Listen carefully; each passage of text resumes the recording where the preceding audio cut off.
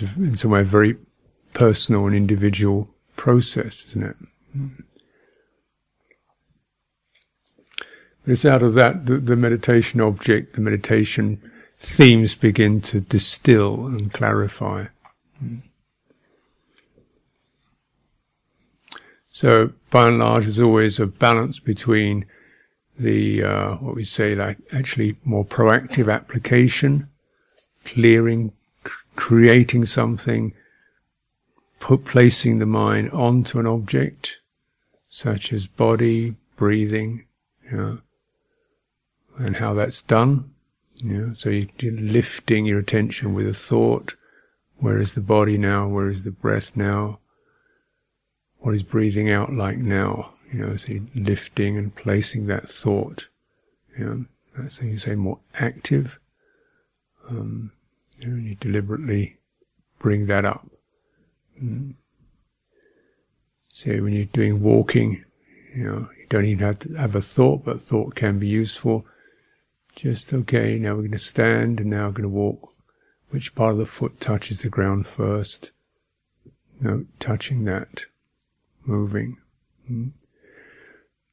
So that lifting of attention onto an object, just really so your attention is not continually snagging and being dragged into unproductive memories, thoughts, and feelings. Of course, the other main theme is relaxing, giving things space, not applying pressure. So you have a sense of clarification, or the proactive sense, a little bit of application.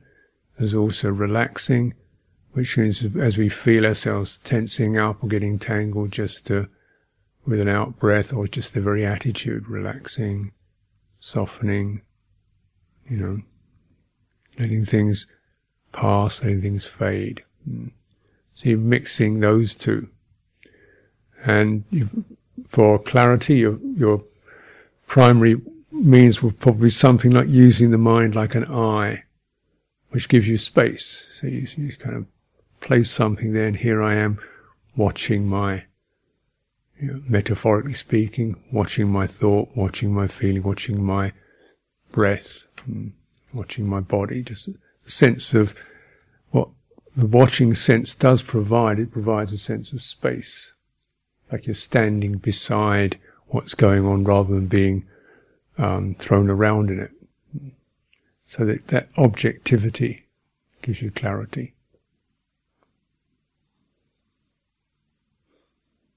So you're doing this many times, using the body to lift your attention onto a supportive theme, relaxing the pressures and the energies that come up when the mind is still sort of swinging around, looking for some ground, looking for something to feed on, looking for something to settle in, and that kind of chaotic movement.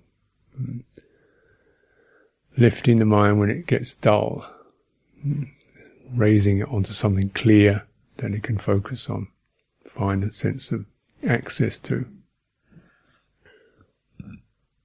Times when you get certain degrees when the mind swings into emotional turbulence,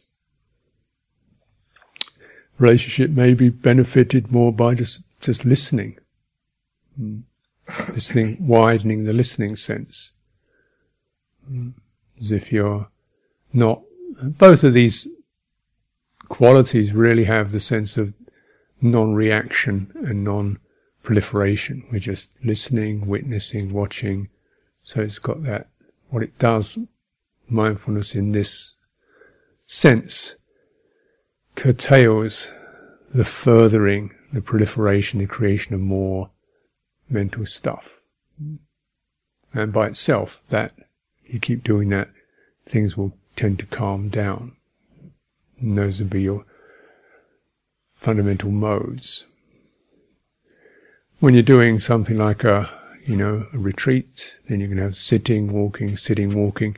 Look out for be aware of the sense of going into automatic, which is another way in which the mind starts to kind of structure experience. We get automatic about it. So you want to make every beginning of every period having a bell, so you can just stop and go to the walking legs the first time. And how does each leg move? And then being able to stop in the middle of that if you find yourself losing ground or feeling unstable, stabilizing, letting things rest. Okay, let's try again. Another walk. So when you get these senses of automatic, which can be a feeling of, oh, here we go again, another one of these. Well, when it's like that, you've gone into automatic, because there's never another one. It's always, it's always just this one. And that's where the touching sense is important, because that's always very specific. Feeling of it, the feeling of the body at this time is quite specific. Sensing it, feeling it. So you can just stand and feel what it's like to have a body. Widening your attention over the whole bodily form. How is that? Is there someone separate from this? Who's that?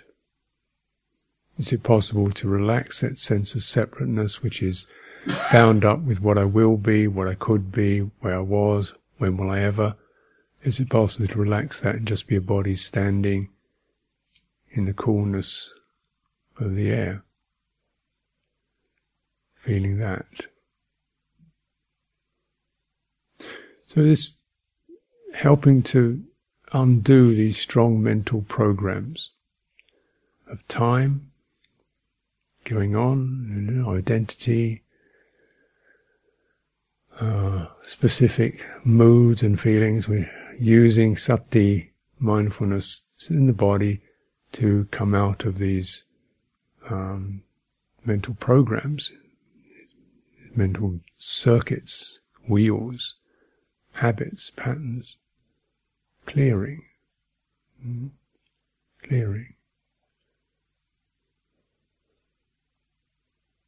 in those moments of clearing, when things, for moments or instances, a sense of greater clarity or greater settledness or greater spaciousness, you don't feel this turbulence and being enmeshed. What's always here? What's always here? It's like as the dream finishes, what's always here? What's this? Call it pure knowing or direct knowing. What's this? What's this? Sense of awareness, mind, with no specific object or strategy or destination or identity. It's just this. And then perhaps it starts to cloud over again. The practice is rather like that.